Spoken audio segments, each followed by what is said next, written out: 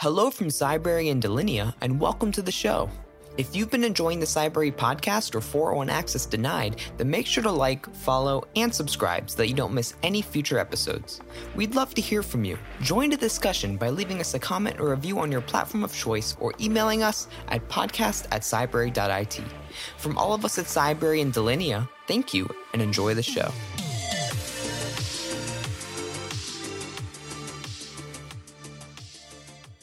Hello, everyone. Welcome back to another episode of the 401 Access Denied podcast. I'm Joseph Carson, Chief Security Scientist and Advisory CISO at Delinea, and I'm the host for today's episode. I'm really excited.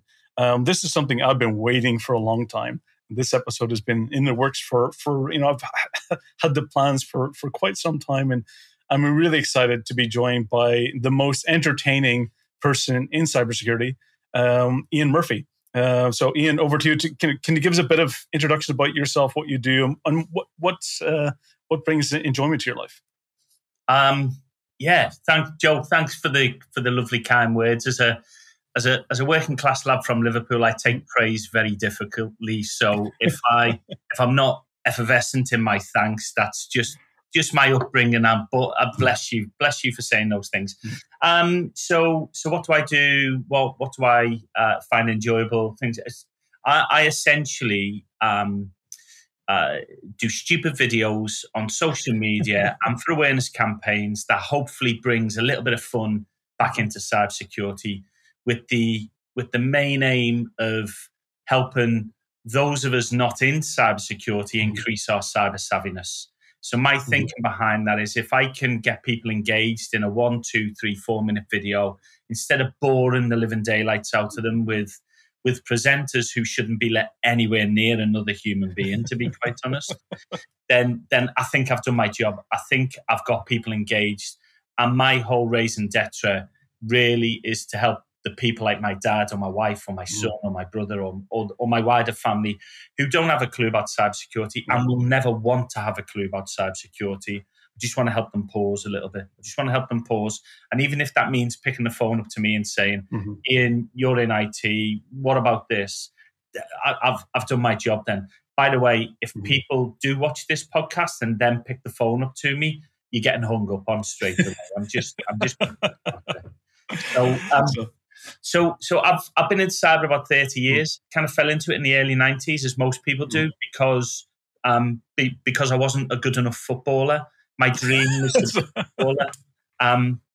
Nobody wakes up and goes, "Oh, I want to be in cyber." It's like people waking up and saying, "Oh, I want to be a bass player." Nobody ever does it, right? So I kind of fell into cyber after a failed football career where I managed to play semi-professionally, but just not good enough to make that much of a living out of it. And the other reason is I once lost £1 million live on TV. I remember that. Who wants to be a millionaire? Or, no, it was a Dex show called Red or Black. That was back. That's what it was. Yes, I remember that video. Watching it was a simple choice, Red or Black, right? So you had to do a bunch of stupid games. Got to the end, live TV, 9 million viewers, Red or Black. I'm a Liverpool supporter. I chose Red, right? Of course I did. And it came up black, and it was that's a sobering experience to be the first person to have done that. But as I say, I've been in cyber 30 years. I've kind of done everything from working in government to working in with software vendors to working in consultancies to now running my own business and doing my own consultancy. And I've worked for myself for the past 16, 17 years because really nobody else will employ me. And I have a distaste for people in general. I don't like being around people in general, to be quite honest. You like talking to people, though. But I don't mean that in a nasty way. I mean that in the fact that I think I'm an introverted extrovert. So put me in a room full of people I don't know, to network. I'm a wallflower. I'm stood against the wall. I'm clutching my bottle of beer or whatever, thinking, is there anybody here who wants to talk to me about football, right? Because I don't do chit chat. I'm not very good at it. But put me in a room full of people, of friends, or give me a couple of beers and point me at a karaoke, and you can't get me off it. So it's strange that I would, in later life, consider a career as a stand-up comedian, because it's the worst thing in the world for that type of feeling. For that type of character, for that. Yeah. Which is, it's always good to challenge yourself. So, and I actually did. We have somewhat similar backgrounds. Even for myself, I still trying to kick off my football career. Even today, it doesn't go so well. And even a few weeks ago, I got a good headbutt to the jaw. Oh, wow. And I'm so lucky for this podcast that I actually ended up with a cracked tooth. Oh, gosh. And I just had the dentist. It was on Tuesday this week, so I finally got the tooth repaired. But yeah, I just can't stop playing football. I can't stop, having that wish that my football career would kick off, but it's not. Yeah. It's more for me it's that kind of getting away, just being physical, having a challenge that's outside of what we do. Because for me, I mean, we started our careers back in the 90s. Yeah. And I don't know about you, but I always thought that when I started the career, there was a lot more opportunity to have fun. It was enjoyable. You had a laugh. I remember back in, even doing, I think it was Windows 95 training. I remember I used to work for the NHS, and it was actually the Northern Southeast Belfast Trust. And I remember going and training all the people who had these big typewriters on their desks, how to use Windows 95 and how to basically, do word processing. And it was, oh my goodness, the laughs I had. When I went into some people's desk and there was a can of, a drinks can sitting in the CD tray. The mouse was on the floor and they're whacking the mouse with their foot. Just the fun that you had. But for me, I think over the years, I think some of the it's got very serious. It's got very mainstream news, and it's got to a very, very scary place. Have you had the same feeling? Have you felt that we've gotten to the point where cybersecurity has become such a serious thing that it's not as fun anymore? Is that something that you've felt over the years? It's the thing that drove me to do what I'm doing, to be quite honest. I've got a whole 15, 20 minute cyber routine around that type of stuff. And I think partly it's socially in the era that we're in now, where everybody's afraid of offending somebody, or you can't say those. Well, you can say whatever you like. There may be consequences for it, but you can actually say whatever you like. I think if you intentionally set out to offend people, there's something wrong with you, right? I think you're a kind of displeasurable character, or an unpleasant character, I meant to say. But if actually somebody takes offence at something you've said, there's nothing you can do about that, because they've had an emotional reaction to something you've said, and they're asking you to do something about their emotions, which is something we can't do. We can't control. We can barely control our own emotions without worrying about other people's. And there's a special kind of character as well who takes offence on other people's behalf.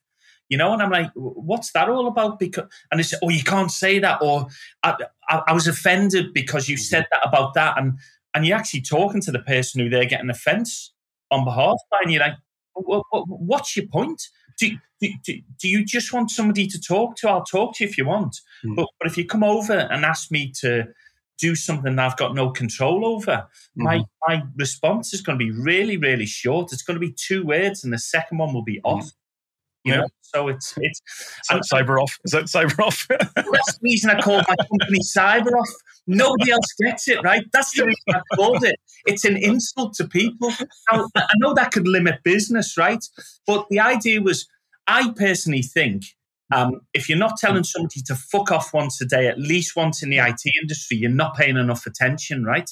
So instead of doing that and people getting upset, because people get upset if you swear at them. Not me, I don't particularly. I've had people in the crowd shouting obscenities at me and left, right, and centre. So it's not a problem for me. But that's why I thought of Cyber Off, because the weird thing about cyber is everybody uses it now as a kind of mystique term. I work in cyber. It's a bit James Bondy. What people forget about cyber is that back in the early 90s, to cyber was a verb, and to cyber meant to have online relations with people. I cybered with them last night, which is essentially you knocking one out over a webcam, right? And that's the problem, that people are using a term that back in the day meant you were a wanker. So that's where we are in the industry, that we're going around proudly telling everybody we're in cyber. And I'm thinking in the back of my mind, you've just admitted to being a wanker. So that's where cyber comes from. It's like a tongue-in-cheek. So if anybody's talking bollocks about cyber, which people invariably do most of the time, invariably, then I can just shout at them cyber off. And if they say, what was that? I'll just say, I thought you asked me what my company name was. See? Totally. It's a good way of, I love it. It actually reminds me when I went to university in the US, I'm Belfast born and bred. And our, let's say, native language is not the most pleasant. It's quite good. And I went to university in the US, and people must have thought I was the most vulgar person ever.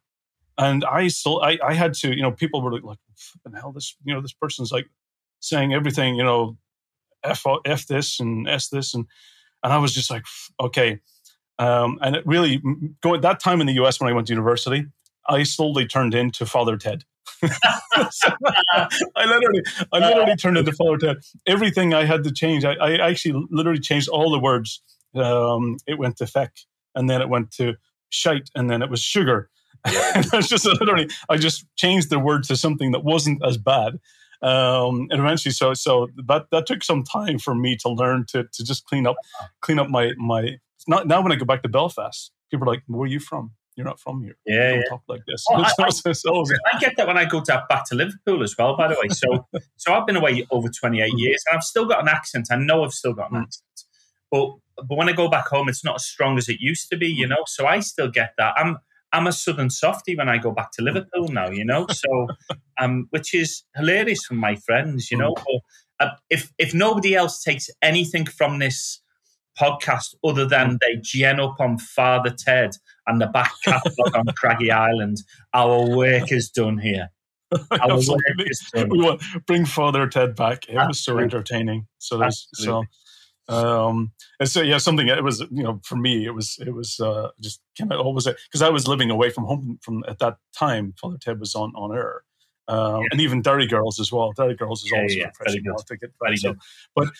So for me, absolutely. For me, I think the message for security definitely needs to go simplified. And I think what we need to get in, for me, one of the things I've kind of got into passion in the past couple of years is to start bringing that fun back. Is to start bringing that simple message back. And I think what you're doing is great, because for me, I think I've seen a lot in the past couple of years, a lot of burnout. I've seen, even with my co-host who is unfortunately not here today, Chloe, she talks about burnout and PTSD, that, in this industry, it's sometimes ungrateful that you can go for, months basically working around the clock, incident after incident, cyber threat and attacks, and just continuously. And one of the things that I enjoy is that every now and again, when I turn around and look at my feed and I see a video from you, and it's I just pause everything else and I just watch it end to end, because what you do in your message is you really take something that, that a lot of vendors make overly complex and really get it scary. Well, you bring it back down to reality. You make it much more, you're the translator for security challenges into everyday society, to what it really means for the impact, and focusing on the impact. Is that something? How do we make that much more of? How do we get vendors to also go into that direction as well, and not to take themselves so seriously as well? Because I think vendors sometimes get into that very serious approach. How do we really kind of bring down those barriers? Bravery. It comes down to bravery. I'm not saying I'm brave. I'm not saying that at all. But it comes down for a big vendor with a huge following and a social presence and stuff like that. It requires bravery to bring humor into the equation, right? You see it with Specsavers do it from time to time when a referee makes a bad decision and they come out with a tweet that says, should have come to us, or stuff like that. And I think that's genius type of marketing, right? Yeah. Or Paddy Power. Not that I endorse gambling and anything like that, but their approach to marketing is kind of great. And I think the problem with security is, for so many years we've sold on fear, uncertainty, and doubt. Yep. And nobody's gone. So let's be honest, when we buy a security product or technology, we're buying an insurance premium, really, right? We don't want the bad things to happen. It's a risk balance and all that type of good stuff. But in a sense, we're buying asteroid insurance, right? We're hoping that none of the attacks happens to us. And we'll come out with scare stories and figures of, within 6 months of having a breach, all SMEs go out of business and all that type of nonsense. So we come out with spurious figures that aren't backed up by any. 6 trillion is the amount that is lost to, and all that type of. It's just like pick a figure out the air and go after it. I think when you have to be real and authentic with people, and you then want to start injecting fun with it, it's difficult to change that tack from where you've been for a very long time, right? It's difficult to go. It's easy for me because that's me, that's my personality, and I get that. But let's say it was a big firm, one of the big awareness firms, Know4 or Proofpoint or Cofense or CyberSafe or any of those big guys, right? It was any of those guys. I understand why they don't do it, and they don't do it because actually they may have a lot of investment in customers who would think less of them for that type of fun approach. And it's actually that, so when I've spoken to customers or potential clients in the past and they've gone, not safe for work, despite the fact that my videos have had millions and millions of views on social media, hundreds of thousands of comments and likes and shares and all that type of stuff, despite that fact of the engagement, they go, oh, I don't know if we would get behind that from a culture point of view. And it's not because it's their culture. It's because the people making the decision as a CISO or in HR are fearful of their own reputation if they're seen to back something that may upset Karen or Dave in accounts. So they're happy to keep the rest of the company risk-free from that type of offence, but open the risk to more scams and more threats coming in because of a couple of people in the organisation. And that just seems screwy to me, right? It seems screwy that, and because of I get that people may not like swearing. I get that they may not like sexual innuendo. I get all of that. Don't watch it then. Don't watch it. Put it out with a disclaimer that says this has adult content.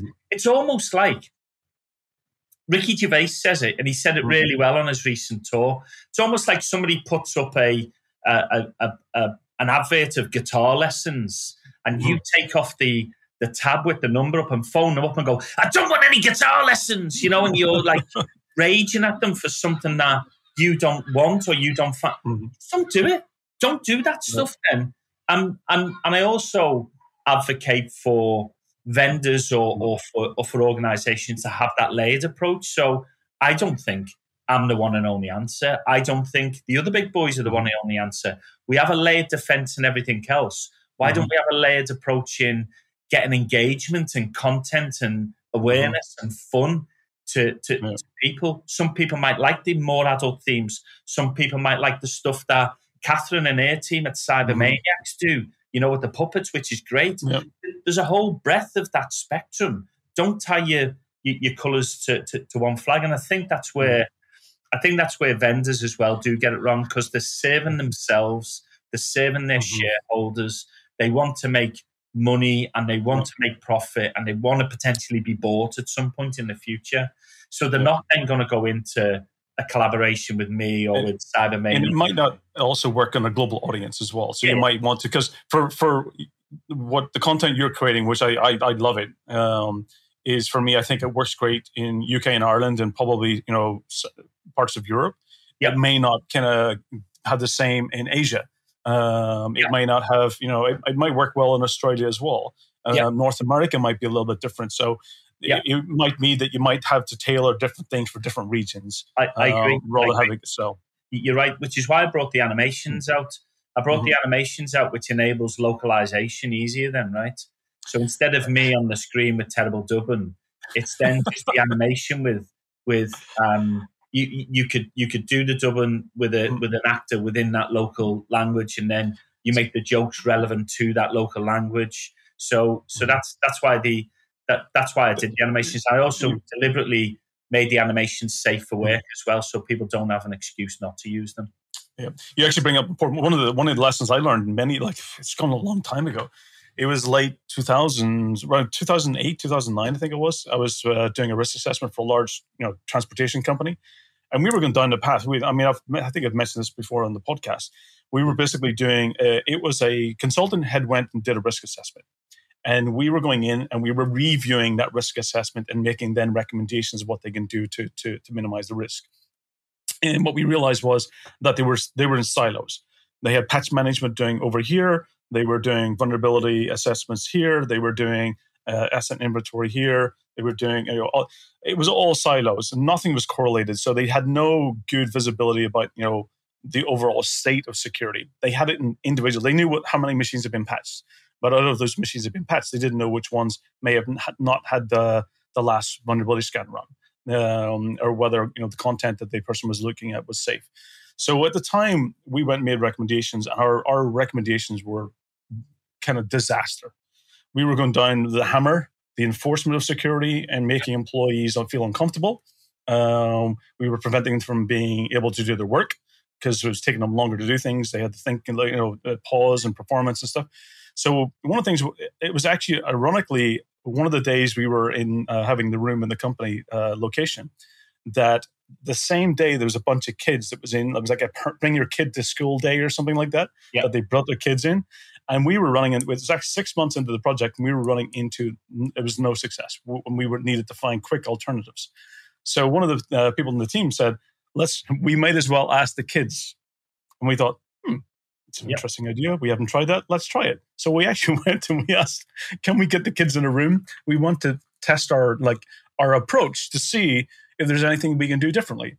And at the point was that we were saying, one of the questions to the kids was, we're trying to communicate. We're sending emails to all employees, we're giving them this awareness training and policies and things they should and shouldn't do. And the kids were like, why don't you try it in like a comic style, because, text doesn't mean anything to us. So if you see an image, that's more impactful. We thought, that was interesting. So what we ended up doing was we took those policy-based emails about, awareness, about plugging in USB sticks and clicking on links, and we turned them into cartoons. We turned them into images, little basically images. And to your point, when we did that, it actually made translation much easier, because then you only need to change the certain text in different boxes, and it actually meant translation was much more easier globally, that you could actually translate it for different regions, different locations. And the best thing was I always remember the funny comment afterwards. It was one of the kids. We were like, how do you think we should make this available? Do we put it in everyone's desks? Do we make it? How do we send this out? Do we use email to send it out? And one of the kids put their hand up and said, why did you put it in the back of the bathroom doors? Because every day someone needs to take a crap. We're like, that's actually a very smart thing. It was 2 minutes of uninterrupted time of IT security policy on the back of the bathroom doors. And it was, for me, you're absolutely right. I think how you've evolved your message going, into that same path definitely shows that we do need to bring a lot more of that, images. And I think what also your message really gets down to is the impact. Is also what is the impact to people? Because I think that's also that same project that I worked on. We were looking who's the best people to be our communicators and go-to people within the business units. And ultimately, resulted in is that the best people to talk to was the victims, people who knew what it was like, who had been victims before. And they were the best people to portray the message. And they became cyber mentors or cyber ambassadors, whatever kind of different names different companies have for it. But it was a great way to, I've seen that evolution. And to what you're doing today, I think really kind of has carried that on to a whole new delivery message, delivery mechanism. So I think it's absolutely great. What can you share with the audience? What does it take to create those videos? Because I think you probably have a lot of fun in the background creating them. I think it's with your green screen and your costumes definitely does. Do you have a costume shop that you go to that? Oh, no, we've got quite an extensive range of them now. Mostly about the wigs. People comment on the wigs mostly, so I'm sure they think this is a wig as well. But from a creative point of view, I think the important thing is to surround yourself with smarter and more creative people than you. because everybody thinks they're funny, right? Everybody thinks they've got a creative gene. Everybody thinks they can sing on karaoke or whatever. And the reality is somewhat different from that, right? If I could count on or if I had £1 for everybody who'd said to me since they found out I've done stand-up comedy, here's one for you, I'd have at least 17 quid at the moment, So it really is. Everybody thinks, and most of them, by the way, would get Bernard Manning cancelled off TV, by the way. And I'm like, I'm not going to tell that, and it's not funny, No, it is. It's funny. No, I'm not telling it. So I think, from that creative process, it's about getting in a room, kicking ideas about, or getting over email, kicking ideas about, what about this, what about that, and then scripts being formulated. What about, we can't say that, what about saying this, what about, and just getting to the fun, So sometimes I'll come up with the idea and send it to my guys. Sometimes they'll just come up with a completed script and I'll go, that's it, that's genius. Or sometimes I'll say, we can't say that, that's technically incorrect to say that, or those bits and pieces. But I think for them, their goal is to strip any remnants of dignity away that I may have had. So that's the guiding principle. And I'm sure they want to make me. I'm sure they want to get me to a point where I just lose it, become a diva, and walk off set. That's permanently. That becomes the permanent character. Yeah, the driving. I've been close once. It was the Cyber Girls video I did, and it was different dresses, right? And there was one that was the alternative to the Spice Girls one. I remember that one. Yeah. Most people are still having therapy for it now. But it was one of the dresses for Victoria was so tight and so clingy. I just felt really exposed in it, right? I just felt really exposed. If I was blessed in certain parts of the department more than I am, I mightn't have had a problem, right? But I was like, I can't do this. It's really and they talked me around and they did it. It's one of my best videos actually to do. But I think for me, and I hope it comes across in the videos, we just have so much fun doing it, right? Yeah. And we have loads of bloopers that we generally don't put out, and every now and again we'll put out. But it's just so much fun in doing it, and a lot of it is my background, is my upbringing from Liverpool, is my working class upbringing, and watching the likes of Tommy Cooper and Morecambe and Wise and Cannon and Ball and all of those guys, and then Billy Connolly, Billy Connolly is one of my favorite. He's one of my all-time. I was fortunate enough to get to see him live in Belfast many years ago. And just watching him talking about one thing, and then he segues off into so many other jokes, and eventually he's like, "Oh, what was I was originally talking about?" And he finally winds himself back to the original. And it was, that's for me definitely. I enjoy good comedy. I enjoy a good laugh. Yeah, and I just feel that in the industry, I would love to see more of it coming back. I remember just in my early days of career, I remember every day in work, I couldn't stop laughing. And I've been fortunate enough to be in companies over my career where that's continued. That you surround yourself, and sometimes it might not be the company culture, but it might be your team's culture that you can still have that, that good laugh and enjoyable. There used to be, I remember there was one person on my team that always kept me entertained. Yeah. I used to be responsible for a large support team, and when you work in support, you get a lot of really kind of intense calls. Yeah. People's angry, people's upset. And this one person always reminded me, he was like the most kind of calmest person when those types of calls come in, and he would always turn it into something entertaining. He would always be able to turn it around, and the person on the phone would end up laughing, especially in those very tense moments. And I think we definitely need, people that are really good at being able to do that in the industry. And I definitely think, I've worked in a lot of incident response where I believe that we need to surround ourselves with people that can actually make sure that we can actually, recover from those intense moments to get us out. Because I think comedy and entertainment is what helps us get back on track again. It was helps put people back in path. And unfortunately, I've seen a lot of, people leaving the industry because of burnout and other things. And I think that, entertainment and comedy is a good form of therapy. It's a good form of kind of, keeping people just connected and communicating. So for me, it's such an important area. And so for when you're producing them, how long does it roughly take? I mean, these for me, I produce a lot of content. Yeah. And when I see some of the stuff you're doing, I'm like, it must take weeks to do the editing, the kind of the scripts, the content, ordering the costumes, trying the costumes on. It must take how long does it roughly take to create the content? I think for a bespoke animated video for somebody, for instance, it'll be a 5-week process, right? It'll be from initial idea, coming up with those, pitching those, storyboarding them, writing a script, getting the sign off on the script and the ideas, doing a first rough draft, getting them to sign off on that, and then doing the final edit and stuff like that. That's like a 5-week process. On the live video, that's a little bit shorter because the animation just does take longer. Mm-hmm. So it's probably two weeks on the live one if we can agree the content and the script and things like that. On the videos for what I put out on LinkedIn, which is twofold really. It's to raise my profile and obviously entertain and educate. But hopefully as the raising of the profile, people will come in and say, oh, I like what you do. I like the animation stuff. Can we get involved in this, and this? Yeah, which would be great.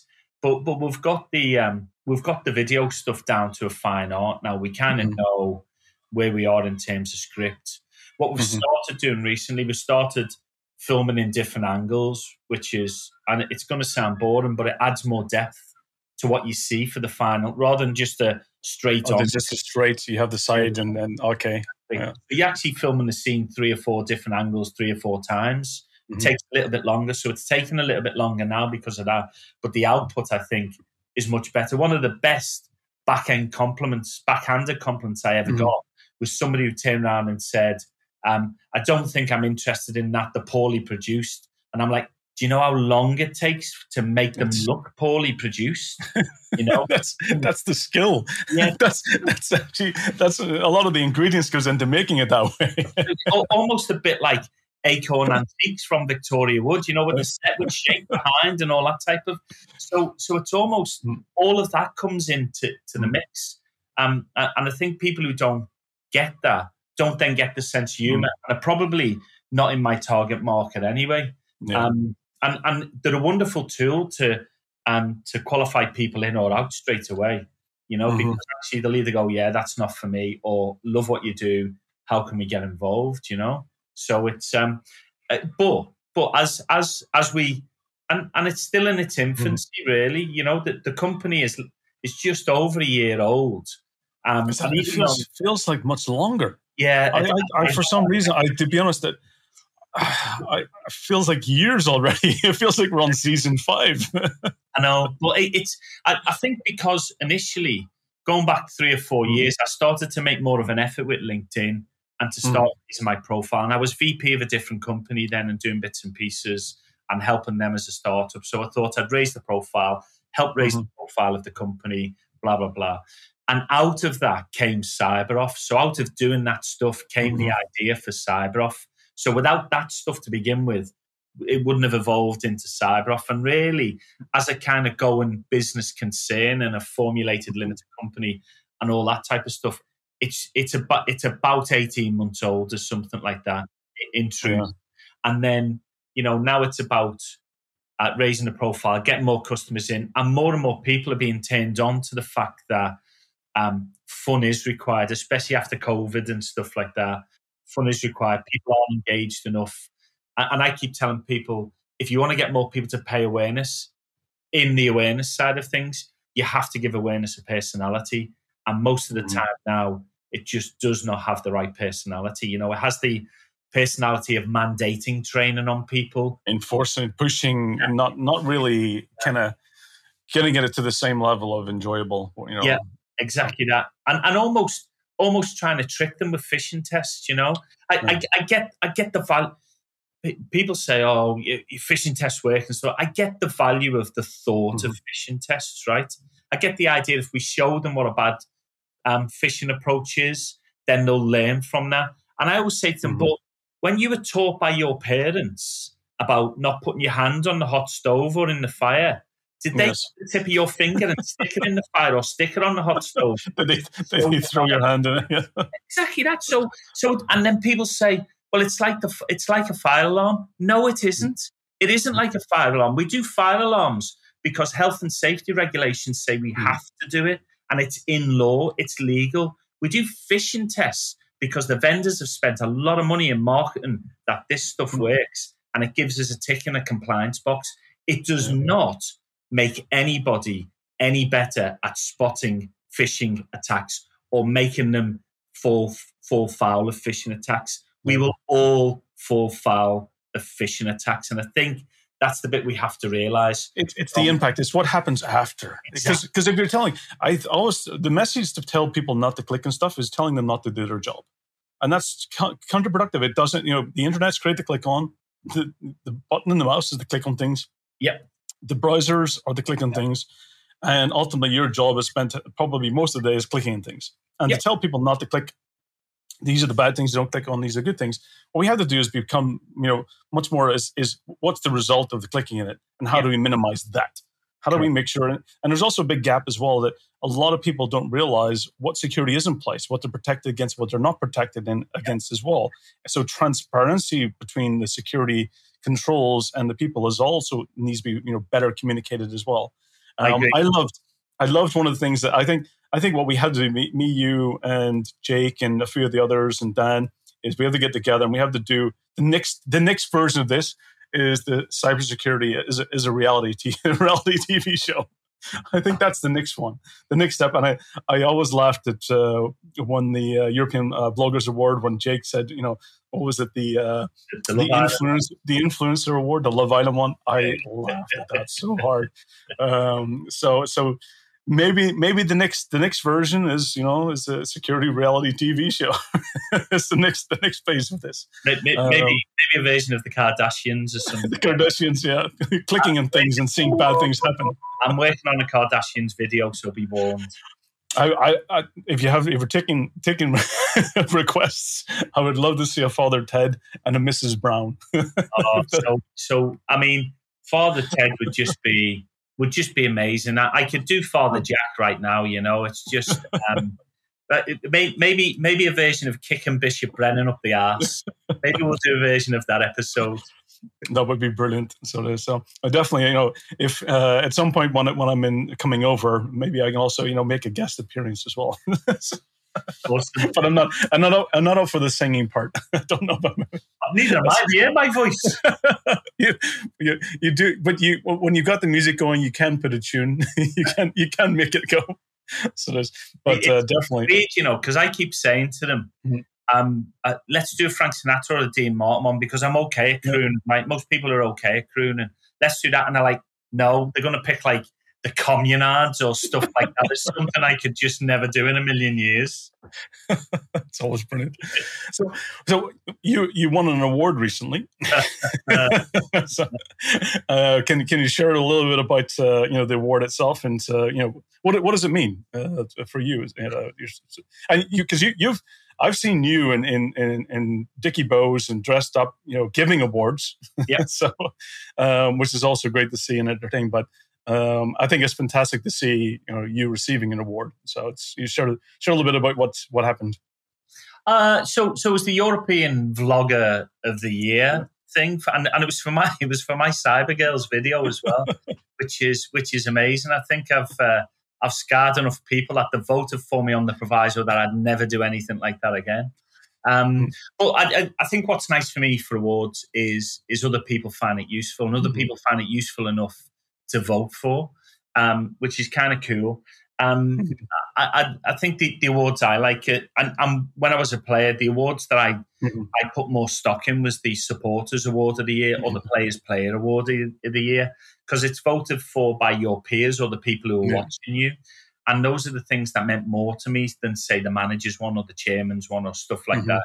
They never really meant too much to me. So to be voted by others is awesome. I think I think it's something that we can get carried away in, to be quite honest. We haven't split an atom here. It's not a Nobel Peace Prize. It's a bit of wood with plastic on it. So, well, to be honest, I mean, I would say, as I mentioned earlier, what you're doing is important to help with mental health and the stress and burnout in the industry. And for me, it is, you have probably helped a lot of people that, woke up one day and didn't feel good. And you give them, a couple of minutes of entertainment and change their outlook for the day. So, I strongly believe that that's, for me, we need a good way to tackle the burnout and mental health in the industry.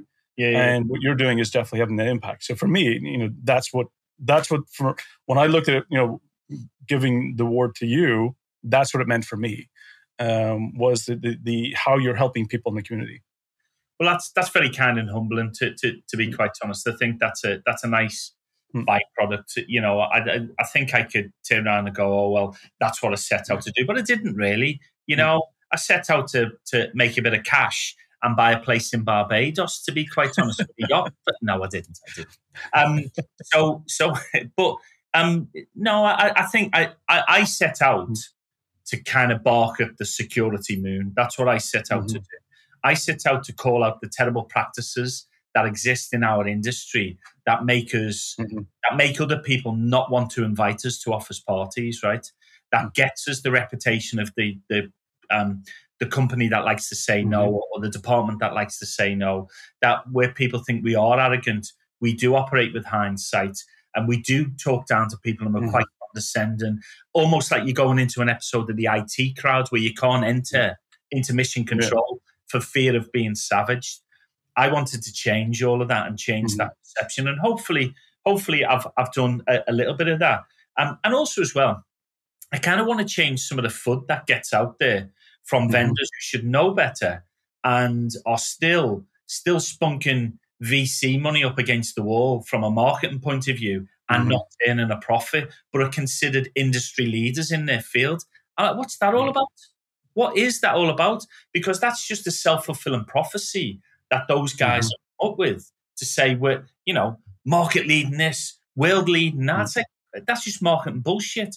And I think I want to be the voice that other people wish they had, but can't do it for whatever reason.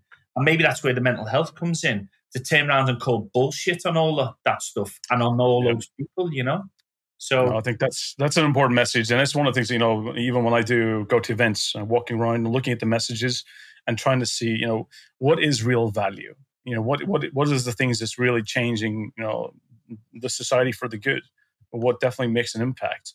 And I think that's the message I would like to see the industry start to focus on, is the message of, how are we helping people do their job better? How are we helping society? And I love Miko's recent, he tweeted out recently, and I mentioned this in the previous episode, was around we're no longer protecting computer systems, we're protecting, society. And that's what it's extended to. And we have to realize that, at the end of the day, it's about people. It's about, helping people's lives be better, their lives basically, be much more fulfilling. And we are an important part of making that happen. So absolutely. I agree. And, I've heard people say cyber is a people problem, but they do it in a negative way.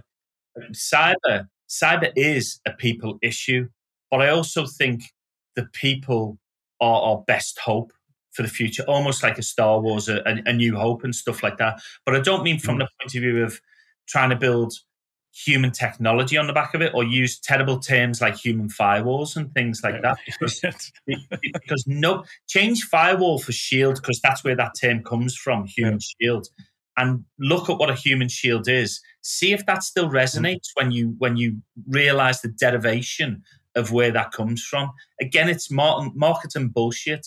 I think we need to show more compassion and more empathy, and we need to be able to connect with people more. And I think that's what the videos are meant to do, to connect to people more. So when people see me at events or whatever, they'll go, all right, Murph. And I've had that recently, and it's a weird thing, right? It's a weird thing. And I'm ultimately humbled, and thank you very much for those people who do that. And more people come up and talk to me, by the way. It's no problem. As long as you're buying beer or coffee, we're all good. But it's almost that where you think, actually, you've said something or done something enough to touch somebody that they feel they know you, that they can come up and use your nickname. And I'm like, that's cool. That's brilliant. I'm happy then, you know. It's just, I've even had it when I've been out having dinner, you know, and somebody's gone, are you Ian Murphy? And I always pause and think, do I owe you money? Have I? What are you after? What do you want? No, that's my brother. It's a very Belfast thing to do. That's you know, if anyone talks about zero trust, I will say, you know, it came out of Belfast. You just don't trust anybody. So it was all about, if you wanted to know the origin, it wasn't Forrester, it was Belfast society. So, anyone asks you, what's your name? Mickey Mouse is typically the common response. So, but for you, what's next? What's your next plans? You know, what's you know, I would love to see this turn into a Netflix series. That would be my you know, wish. But you know, because I think it's great for social, but I really think that we need to take this to global, to mainstream. It needs to get broad. I'd love it to see it go further. I want to make cyber off the headspace of cyber. So what Headspace did for meditation and mindfulness, I want us within cyber off to build a community to do a similar thing for cyber, to raise the awareness of it, to help people improve their savvy. I'm redoing the website. I've got an app built and all that type of stuff. So I want to build a cyber community around the funny content, but I don't want to do it in a boring LMS type point of view. I want to do it in like an iTunes approach where you're creating playlists for friends and families to go and watch that stuff, and other people can create playlists, and then other people can put their own content in and stuff like that. So that's kind of what in the back of my mind, the grandiose plans. The more immediate stuff is I'm off to the Fringe next week to see a couple of friends of mine who are performing. I'm probably going to perform there next year. So I was a little bit too late getting involved this year. So I'll probably perform there next year for a couple of weeks, something like that. That's in the works. And the Fringe, that's the comedy show in Edinburgh, isn't it? The Fringe Festival. It runs for the month of August. So I may try and do a couple of weeks. My other plans are to do more stand-up. I've got several corporate gigs kind of in the works for people who want me to present a different view of awareness.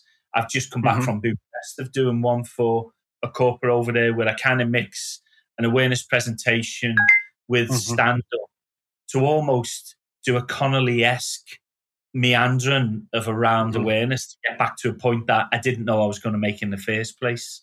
Because I love Billy's point of not writing stuff down, trying to do it from experiences and trying to be like your funny friend down the pub who can tell those stories, right? So, that's my childhood. My childhood. I was a barman for many years, and that's exactly that. You know, people who can capture and hold an audience in their hand, 10 or 15 people around them in the pub whilst they're telling a story. You know, I've known loads of them in my life, and they're just funny people. So to do a bit more of that, do a bit more corporate gigs. Awareness Month's coming up. I was just thinking about Awareness Month, what I'll probably do on LinkedIn and other socials. I've got about, 60, 70 videos now. I'll probably load Awareness Month with maybe 3 videos a day just to give people a view of what's gone on in the past. And, because you're trying to get my productivity. But my mental health increased. Yeah, exactly.